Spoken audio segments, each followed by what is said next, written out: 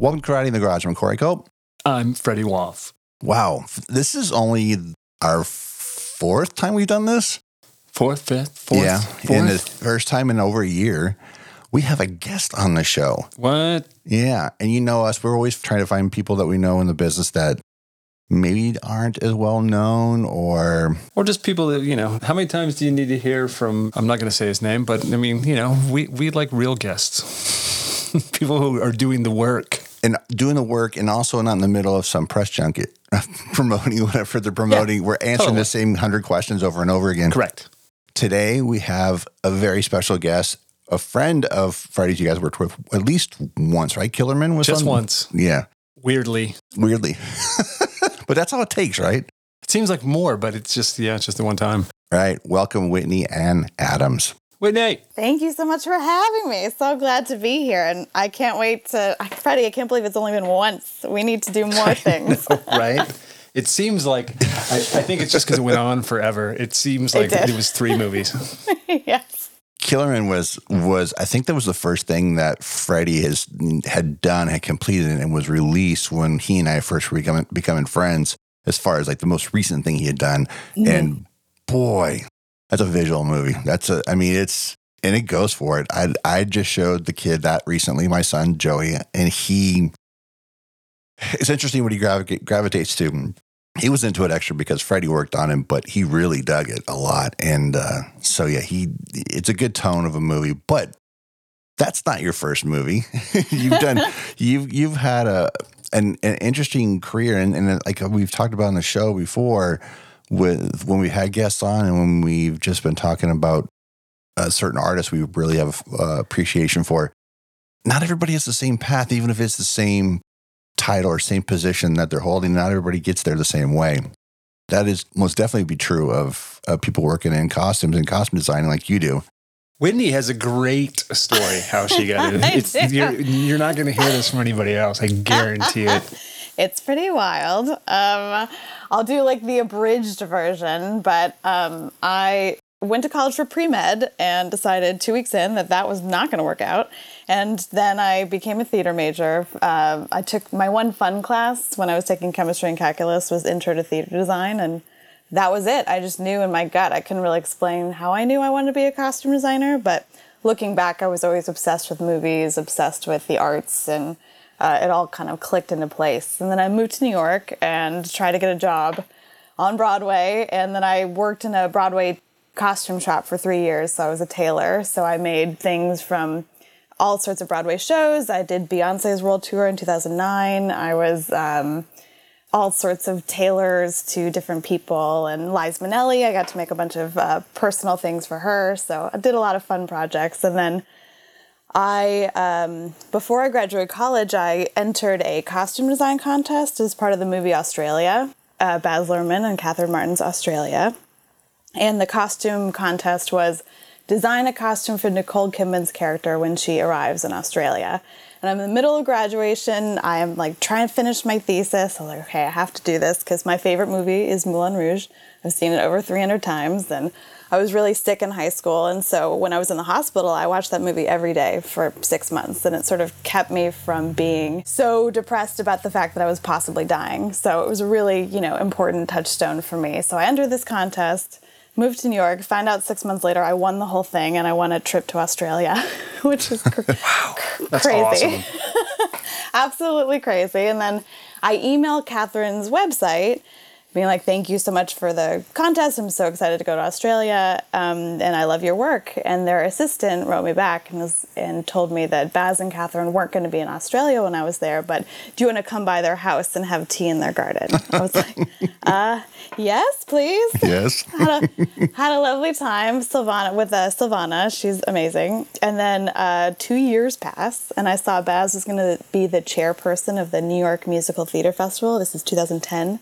I bought a ticket to the gala, emailed Silvana. I was like, hey, I happen to be going to the same gala that they're going to. Can I meet them?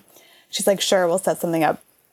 A few hours later, she asked what I'm up to. And then a few hours after that, their head producer calls me from Australia and is like, can you work for us for 3 weeks? And those 3 weeks turned into, 8+ years. And the first project I worked on with them was The Great Gatsby. So that was my first movie, which is insane. That's wild. Yeah. Yeah. And it's funny because I know the story, and still, like, when I hear it, I'm like, oh God, it's so great. Because so crazy. Like I said, you won't hear that story from anybody else. It was funny because when she started off the medical school thing, I didn't recall that until you started telling him, like, oh, Freddie has talked about you before, and he cut himself short because we just need to have Whitney on the show. Let her tell the story. Yeah, and totally. I was like, I'm just going to ruin it. We talked recently about Baz Luhrmann's Elvis and how his work doesn't always hit you the first time. And I felt like that the first one for me was Romeo and Juliet, where I that was the only one in the theater I saw that just drew me in. Moulin Rouge, visually, you just expect that from him. But the second and third viewing of his movies, they just grow inside of you in a way that not a lot of us filmmakers are able to do. And you're already sucked in with the visual. You're already sucked in with the sonic because he's always so good at that tightly woven story tied to the music, needle drops or whatever he's doing. But Gatsby, holy shit. Yeah.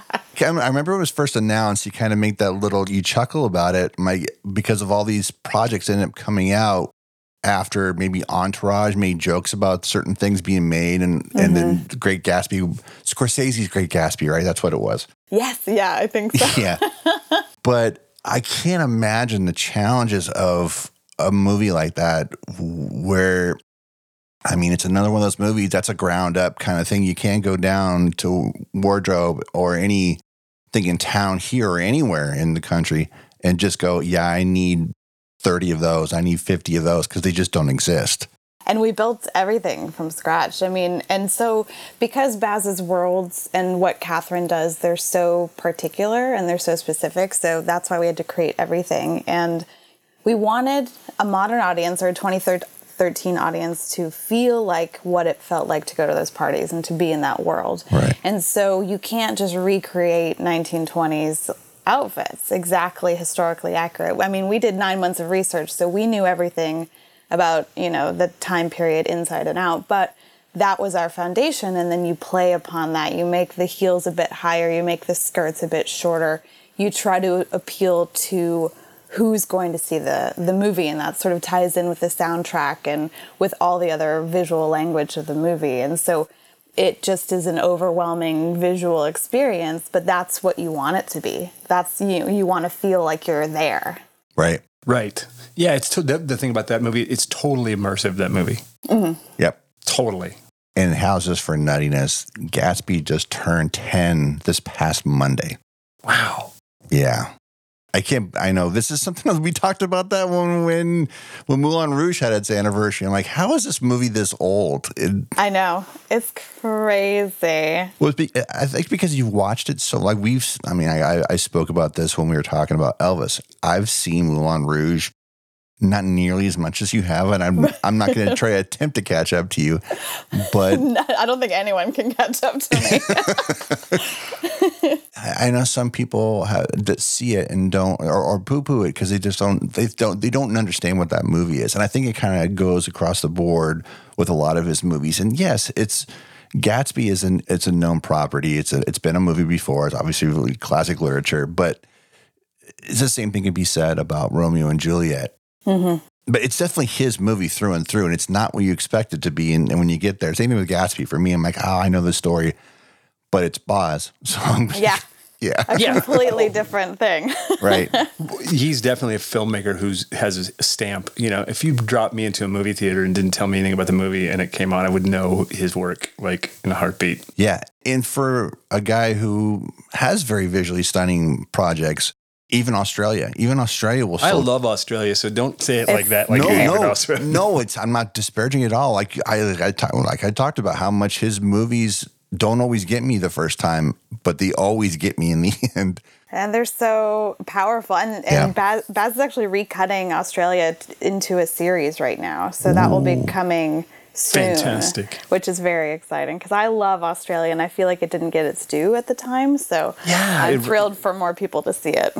Yeah, me too. I did, like I said, it's weird because I feel the two of his films I've seen the most are not the ones you guys have seen the most. But I've seen Romeo and Juliet and Australia probably more than any, and maybe Strictly Ballroom, because there was a point like when it first came out, I probably had an illegal cable box at the time. What? Amazing. Oh, that thing you didn't mention before?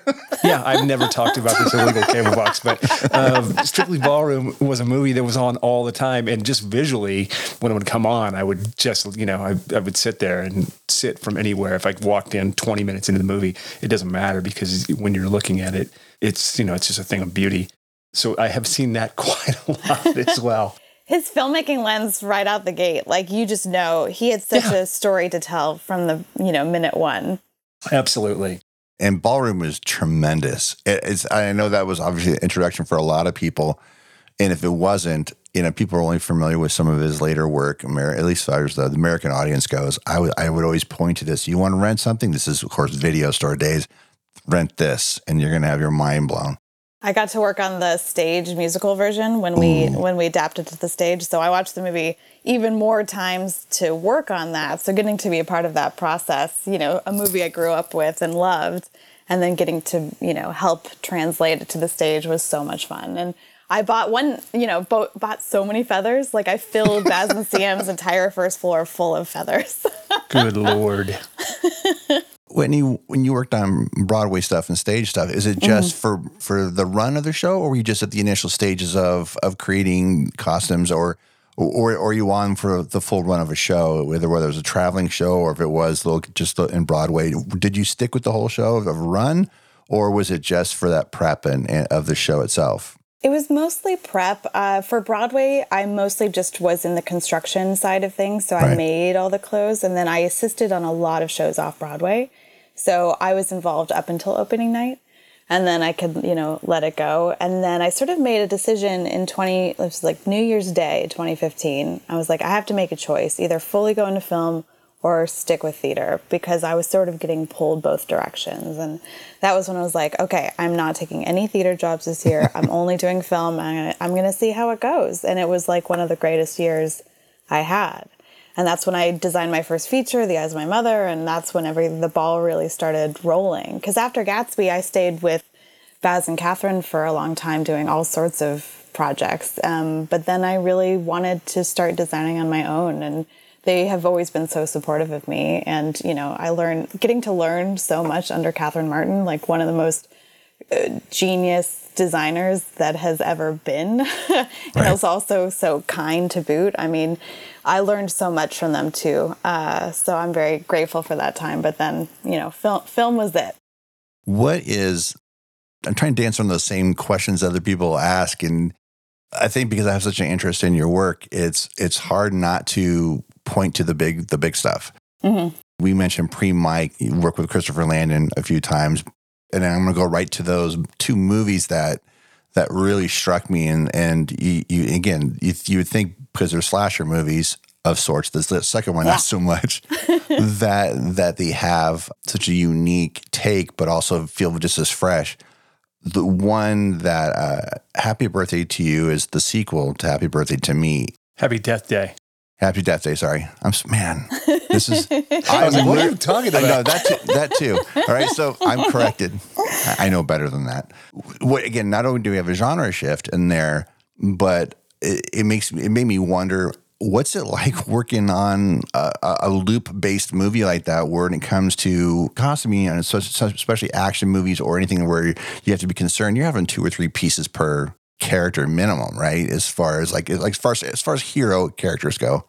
Especially if I were starting out. The thing that was interesting, because I didn't do the first Happy Death Day, so I inherited, the boxes of clothes from the first movie. And it was, the first movie was a small, low-budget film.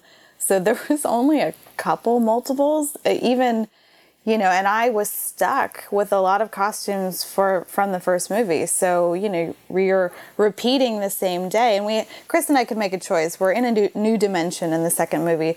Do we change things, or do we keep it exactly the same? And we thought it would be too confusing if we changed anything besides tree. Right. So it was like, okay, I'm stuck with this. I have to troll the entire internet to try to find more multiples, because I couldn't just have one piece for the whole movie. Right. Like there were so, and it was years later. So I was on Poshmark, I was on eBay, I was on Etsy, just trying to find any multiples that I could. Actually, the Babyface Killer was the hardest to find the shoes, the same shoes, because I had multiple people playing the killer, like stunts and actor-wise. So I had to get more copies of that. So that was a huge challenge.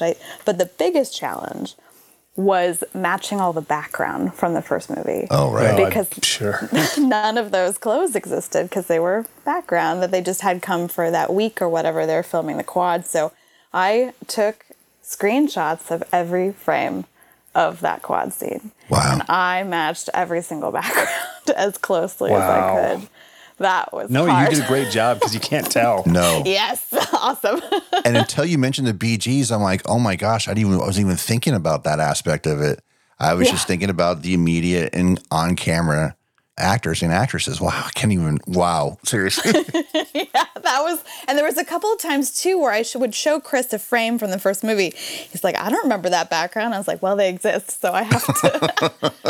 Because a couple of them, he's like, that must have been a bogey on the day, someone who just walked into frame. So it was a lot of just matching. I worked really closely with our second AD on set to like place people in the right spot, and we did get some of our featured background actors back. Because we filmed in New Orleans again, so we were able to get some of the same people, but others not so much. So it was definitely a piecemeal challenge. See, this is one of those many things that I talk about with people, when I'm just talking about movies in person or TV shows or whatever. It's that kind of detail that, I pay attention to lots of details and things in movies that I'm watching, maybe not on this first draw, but I wouldn't, and I've seen that movie 4 or 5 times. Again, that kind of extra detail I wouldn't even have, but this is why you're Whitney, right? That's why you do what you do. It's good that you didn't notice because it felt correct. You know what I mean? I feel like if you did notice, then I would have not done my job properly in this instance. And like you noted, just some out of focus background player, and that there was something about it that I have to make sure that works. Mm-hmm. And I love that attention to detail, because, like you said, for a movie that is repeating the same day, but we're seeing lots of different things, but we're still seeing some of the stuff from before. How much was employed at all? Was it all everything that we saw in the sequel? Was it all freshly shot? Yeah.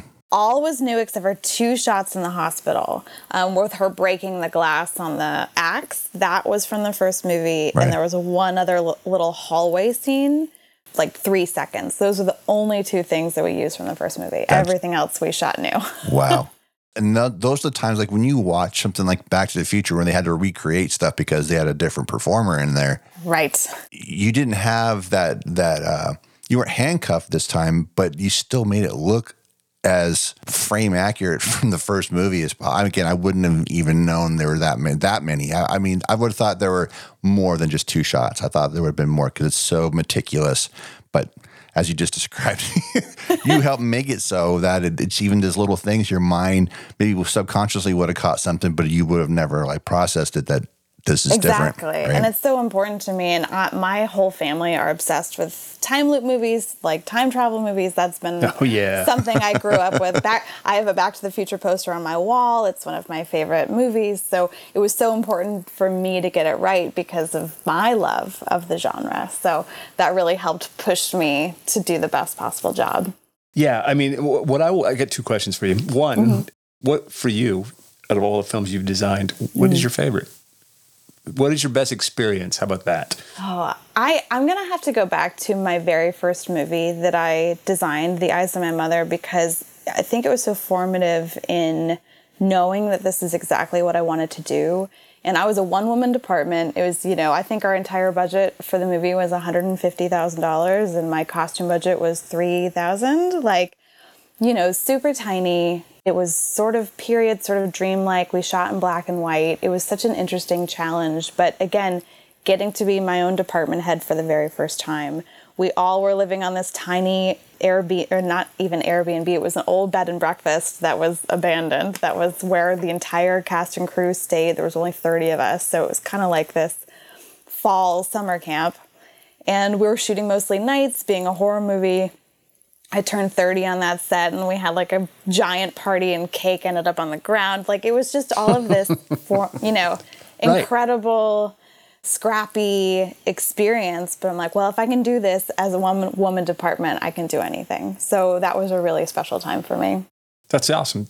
Yeah. How do you, I mean, obviously, if anyone's seen The Eyes of My Mother, or I'll link to in the show notes, it's a black and white movie. I mean, and it's your first movie. How does that affect how you're choosing the design of a movie when you know that it's not going to be in color? Mm-hmm. It was a huge different way of thinking. And for me, it's so important to talk to every department head first up. So I went immediately to our cinematographer, to our DP, Zach, and we talked about what type of black and white was going to be, what the filter was, and, all of those things really made a huge effect on. So I got the black and white mode on my camera, on my phone. And so when I was out shopping, I would hover over the one that Zach and I thought was the closest to what he was going to be filming, just to see what things looked like in the store. So like a bright pink shirt will look so blah in the black and white. So I really prioritized high contrast patterns and really like big textures, and really wanted to play that up so things didn't look flat. Right. It's funny because what I was going to say, what I enjoy about your work is your use of patterns and stuff. And what I'm going to talk about next, maybe I might be the only person to ever ask you about this, but I really love your work in Paranormal Activity Next of Kin. Thank you. I'm so proud of that movie. I mean, I think it looks amazing. And I really think that because of the choices you made, it really it helps it stand out from other films in the genre. Like, because I look at everything because it's what we do, right? Mm-hmm. But your detail on every single character and background in Paranormal Activity really reads and registered with me. And I really enjoyed the movie, but your work really stands out in that film. And I just wanted to tell you, because I don't think that I've talked to you since I've seen this movie in depth. No, I so appreciate it. I mean, that was such a challenging movie. Probably one of the hardest filming experiences I've ever had. It looked cold. We're filming on an Amish farm in the middle of nowhere in the winter in upstate New York, and our hotel was an hour and a half away from this Amish farm, so you're driving in the blizzards every day, an hour and a half back to the hotel at 4 a.m. on Amish country roads with no street lights. So I didn't drink coffee until I worked on this movie, and I had like a million cups a day, and now I'm a coffee fiend because of this movie. But we built every costume from scratch of the Amish, because, you can't just go buy Amish clothes. There's no Amish, right? You have to make it, especially because they have to be uniform. They have to be the same. And so, I could have there's plenty of Amish clothes on eBay, and I got some as examples, but there's no through line, and they had to look and appear Amish on, to the outward people. And our aging and dyeing was so important to me, and I had an amazing ager and dyer costumer. Her name's Jess Weger, and she's the best. And she just really went to town on all those clothes, because without that, it wouldn't have felt real and at home in the rest of the environment and the production design. So it was really important to get right. Well, you nailed it. I mean, like I said, it's really one of the things that sort of stands out when you watch that film. It just adds to the realism and sort of sets the tone of the film. And it's a really moody sort of visual piece. It's funny because I remember, I think, having brief discussions, just maybe via text with you, at times you were like, oh God, it's so horribly cold there. And then, and then I missed it in theaters, but I recently watched it on Paramount Plus. Mm-hmm. It's probably one of my favorite. I mean, I've seen most of your films, and I got to say, weirdly, I just love your work in it. So I'm just going to leave it there. Thanks, Freddie. I appreciate it. The thing about Paranormal, the whole Paranormal series, I mean, it's basically the franchise that built Blumhouse. Mm-hmm. This one, there's 2 movies in the whole franchise that are so divergently different, but this one really is different. And I think a lot of people didn't see this until they were at home. They were probably still not working yet, and this thing hit streaming service. Was it HBO Max? It was on Paramount Plus. Oh, it was on Paramount Plus? Yeah, Paramount Plus. See, I was trying to make... Dude, you plug Paramount Plus every week. I know. It's bad. I am bad with that stuff. I remember it hitting I was like, wow. When there's certain movies that really reflect are experienced better in a theater. And I think horror movies are very much that kind of thing. Agree, But this movie, like you said, like Human noted, isn't just, it feels different than the other movies in the franchise. It isn't just the grading choices of the DP. It just feels different than the others. And I know they're trying to break away from and do a unique movie, and it's very effective. It is, when you have us on a nice 4K TV. Yeah. And it's really big and you're on the couch. It's the same. I don't want to say it's the same experience, but it's pretty close.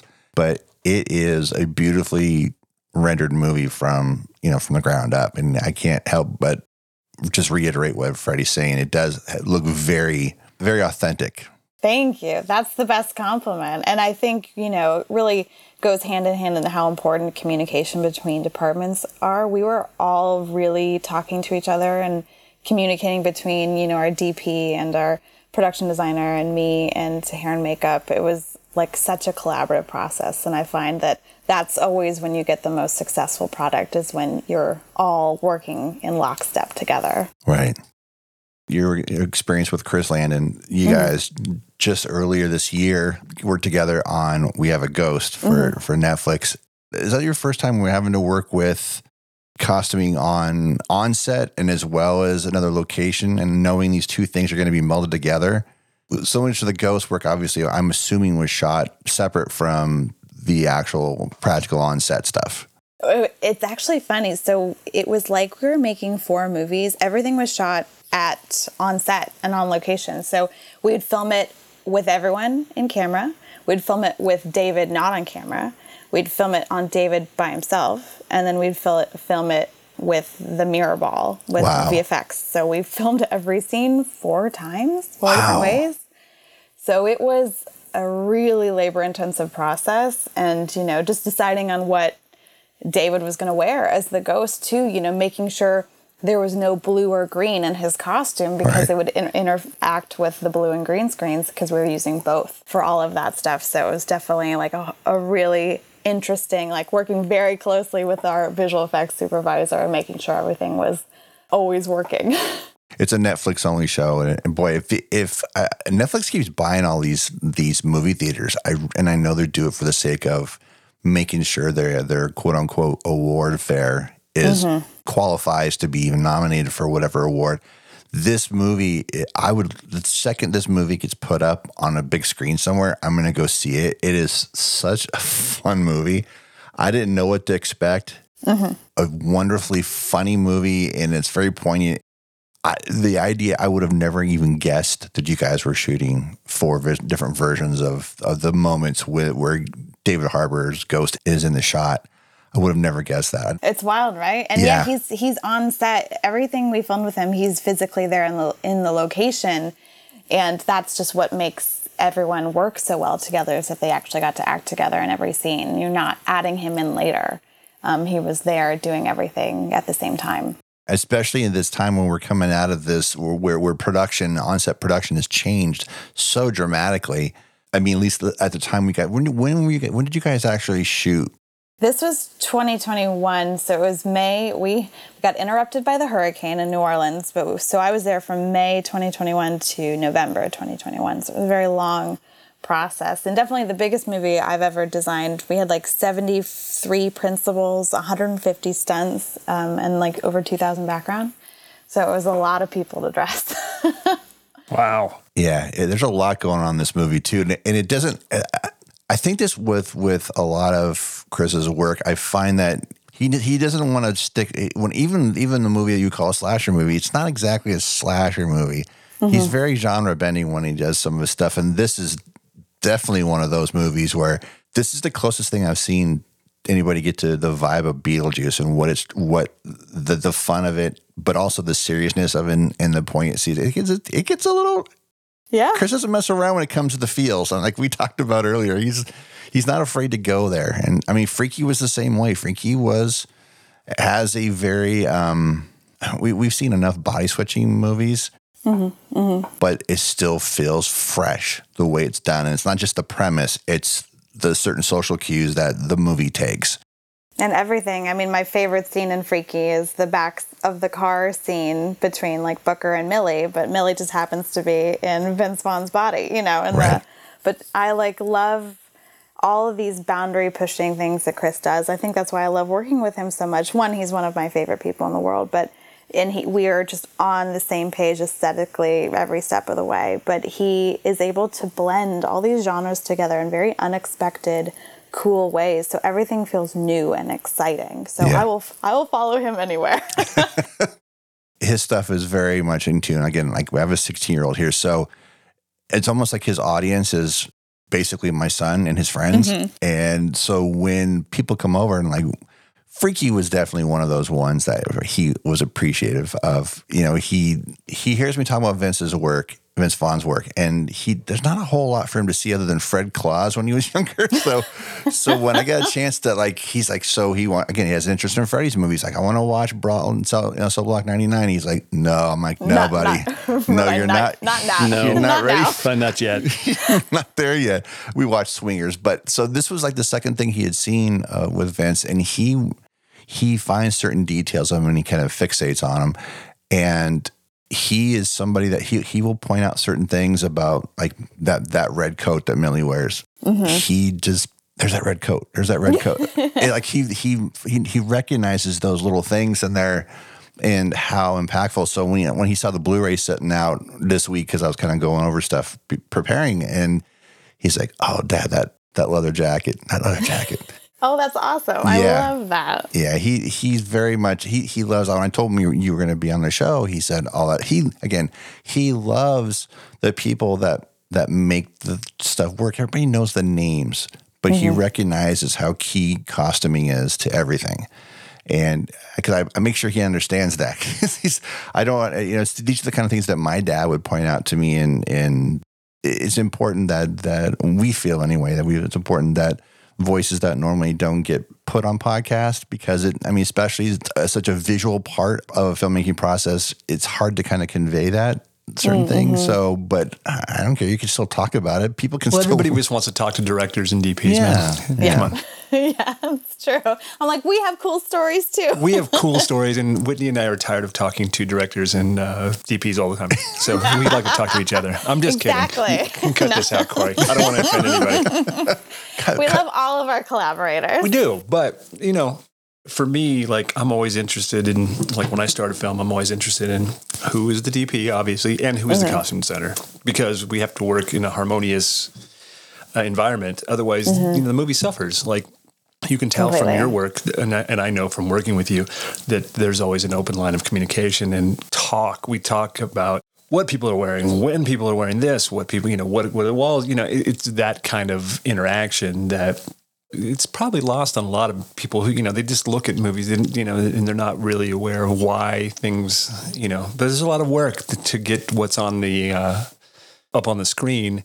There's a lot of work that kind of goes unnoticed sometimes. And, and I always say, like, the best production design or the best costume, it's the stuff that your eye just accepts it, rather than like, wow, holy cow, why did you paint that wall fuchsia? That's terrible. Right. What were you thinking? Right. It feels grounded. It feels real. And that's so important, especially something like Freaky. Everything had to be grounded to feel, so the supernatural made sense. You had to have everything else feel real. And like Killerman too, you would walk me through all the locations so I could see exactly where everyone was going to play and make sure I didn't have clothes that would blend them into the background. Or if that's what we wanted, I would do that, We need that information in order to make it a seamless film. Yeah, and I thought you guys did that great. Freaky, here's the thing. Freaky could stand on its own as just a body swap comedy, or as a body swap comedy / horror hybrid, because it's built in the reality and everything looks great. The world is there, and then that other world is allowed to come in and play. We sound like we do when we talk about Paramount Plus when it comes to Chris's work, but you've done a lot of work with them. Being such a fan of movies in general, like he is, and the storytelling, he's really good on keeping the same people around, which is obviously why when you have that communication, and that's kind of really what I'm getting to, is that communication you and Freddie are talking about, how it's key to everything. It's the key to you having a good experience on a project and is the key to it being the exact opposite. And if you don't have that communication across the board from every department, it can cause not just the difficulties in the show, but your overall experience and kind of like questioning your next job and what you take on the next job. Completely. This job is so hard. I mean, we're working crazy hours for months at a time. And if it's not fun, if it's not enjoyable, then what are we doing here? You know? Right. 100%. Say it all the time. Like, you can only pick the people you work with. So, you know, it starts at the top. So it's fun. I've been fortunate that I don't know that I've worked with anybody that I didn't like. I mean, maybe there was times I didn't enjoy every moment of everything, but it was never particularly about an individual. Like you said, what are we doing here? Like, and can you imagine how I've yet to be on a really bad show, and I knock on wood because I can't imagine even spending 3 months on something and being miserable. Like, it's too long. It's an experience I hope to not have. Yeah, exactly. Well, and even on the tough ones, I've had some, a roller coaster of experiences, but then you find your people, you find who makes it joyful. And right. Sure. Even in those tough moments, you're like, well, I got to have a good time because otherwise I should just quit. Right. Right. Well, I mean, like, again, part of what made Killerman, because Killerman wasn't super enjoyable at times. It was hard. Yeah. But it was hard because it was, there's a good story there somewhere, yep. but I don't want to bore anybody with that right now. And you and I lived it. So. Yep. But the takeaways from that, like you and I are friends, and we became friends on that. And those are the things I take away. So all of the rough patches during production, and all of the stories that we can always reminisce over coffee someday. Right. It's all taken and erased by the the positive, and that's kind of one of the things that makes this business fun is, when you meet and you enjoy working with people, and then, you can hopefully try to gravitate and circle back and work with those people again. Because I'm still trying to get a job with you, Whitney. I know we've been trying for years. I can't believe it's been 6 years now. We gotta figure out something. We gotta work harder. One of the things that you kind of touched on, how difficult a movie is, and if it's been, not just movies, but just projects in general, you get to a certain point sometimes, I make mental notes, like next time I have to keep an eye out for the X, Y, and Z because I don't want to experience that again. Obviously, we do what we do because we're doing it for our career and the financial aspect of it. I know from reading your blog and also external from that too, how costume heads historically don't make as much financially on a project, and it kind of led me to reading more about pay equity. And do you want to talk about that at all? Oh, 100%. It's one of my my soapbox I get on pretty much every day on Instagram. It's just, we're such world builders, and it's not that we want to take away anything from any of our amazing colleagues. Everyone deserves to get compensated well for their work, but feeling like costume designers are part of the, big three of production design and the DP. We're the main world builders, and we just think we should be compensated the same as production designers, and it just isn't that way.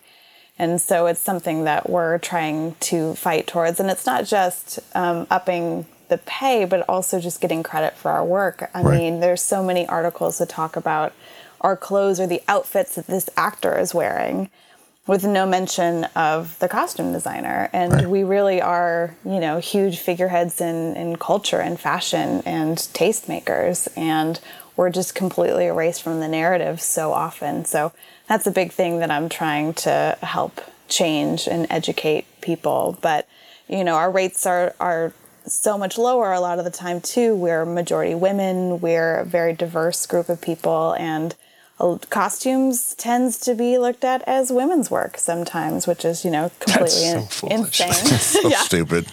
But it's the reality that we're just trying to fight against. Well, it seems like the movie business has regressed a bit, if you can believe that. But back in the 50s, and Edith Head, right? Like, who doesn't know who Edith Head is? Right.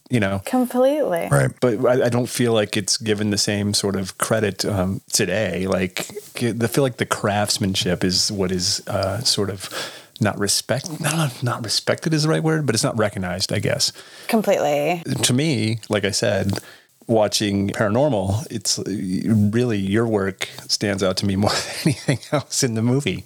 So again, it's because maybe just because sometimes our work is so seamless that it's just washing over them in a way that it's real and they're just not understanding. I don't know. Maybe sometimes I try to is it a compliment? Is it, but you don't always have to be like showy. But like for me, like my first discussions usually are with the costume designer, because the way our work has to blend. So, and I think that costume designers should make what we make. Right. I don't make that much, but and sometimes, like, I'm sure you're the same way. I know you are because we've had this conversation. Sometimes it's not about the money; it's about the project and what, exactly, and what you want to be able to do. But still, I think that costume design is. There's a funny part of me that like thinks in another life I would like to be a costume designer. Just I love being the center of the film almost in a lot of senses because I'm with the actors, but then I'm also talking with the production designer, and I feel very much in connection with every single person on the film set, which is really a fun place to be. And, we, in the olden Hollywood days, the production designer was in charge of the whole production, but that's not the way that modern films work anymore. And so, we're very much equals in tandem. And there's different levels of pay. That's like, how long have you been in the industry?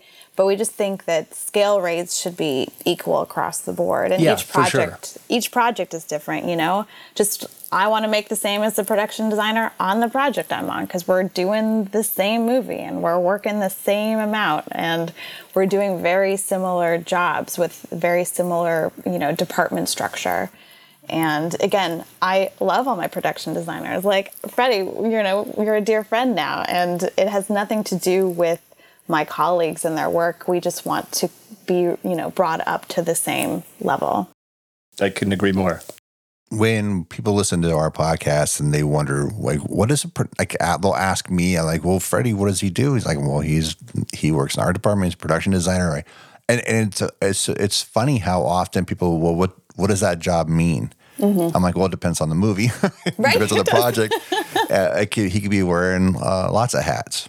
I mean, he wore, what was the mending? You wore like 5 hats on that, right? I mean, look, man, it's just the way, it's also just the way I am. I am a person who, if something's not getting done, I will take it upon myself to push it forward and make things happen because I'm sure, Whitney, you have these same, sometimes you're not feeling supported, you're not getting answers you need, or things aren't going and then you have to take it upon yourself to sort of to do things and to make things happen. And sometimes I do a lot more than I should, and then sometimes I do, I do what I'm supposed to do. But I mean, there's never a time where I'm doing just production design. I mean, right. It's because we care. We care so much about what we're doing. If I didn't care, if we didn't care, then the job would be easier. Right. But we care, and we can't change that about ourselves. And right. It is what it is, and I will stop at nothing. I do have to, as my body's getting older too, I'm like, okay, I got to make sure I do strength training now just to make sure that I can still do this job. It's so physically laborious. So, all of that is important to take care of myself. Self-care, but because it's so brutal. Hey, can you talk about what you're doing now, the show you're on? Can you talk a little bit about it? You don't have to tell us too much, but just, we're interested in what you're doing. I'm excited about this one. It's another horror movie. I can't say too much more than that, but it's, I'm going back to Savannah where Freddie and I met. My first time back in Savannah. It's with some really amazing people. I love the director. I love the producer. The actors are amazing. I really love the script, and I haven't done a horror movie in a minute, so it's nice to go back to that. And, it's not part of any studio, so there is hopefully not going to be a shutdown on it because of the strike. Like, I'm a full union girl. I'm in 2 unions. I run 2 union committees. Like, I am fully in support of the Writers Guild. So if a picket line were to pop up, I would not cross it, but it doesn't look like it's going to happen on this one, so I can, work with a Clear conscience. Yes, exactly. And yeah, I'm just excited to get back to a little bit of horror and blood and fun. Awesome. We'll leave the movie to be a surprise for everybody when you get a chance to hear it. All the social medias are listed in the show notes.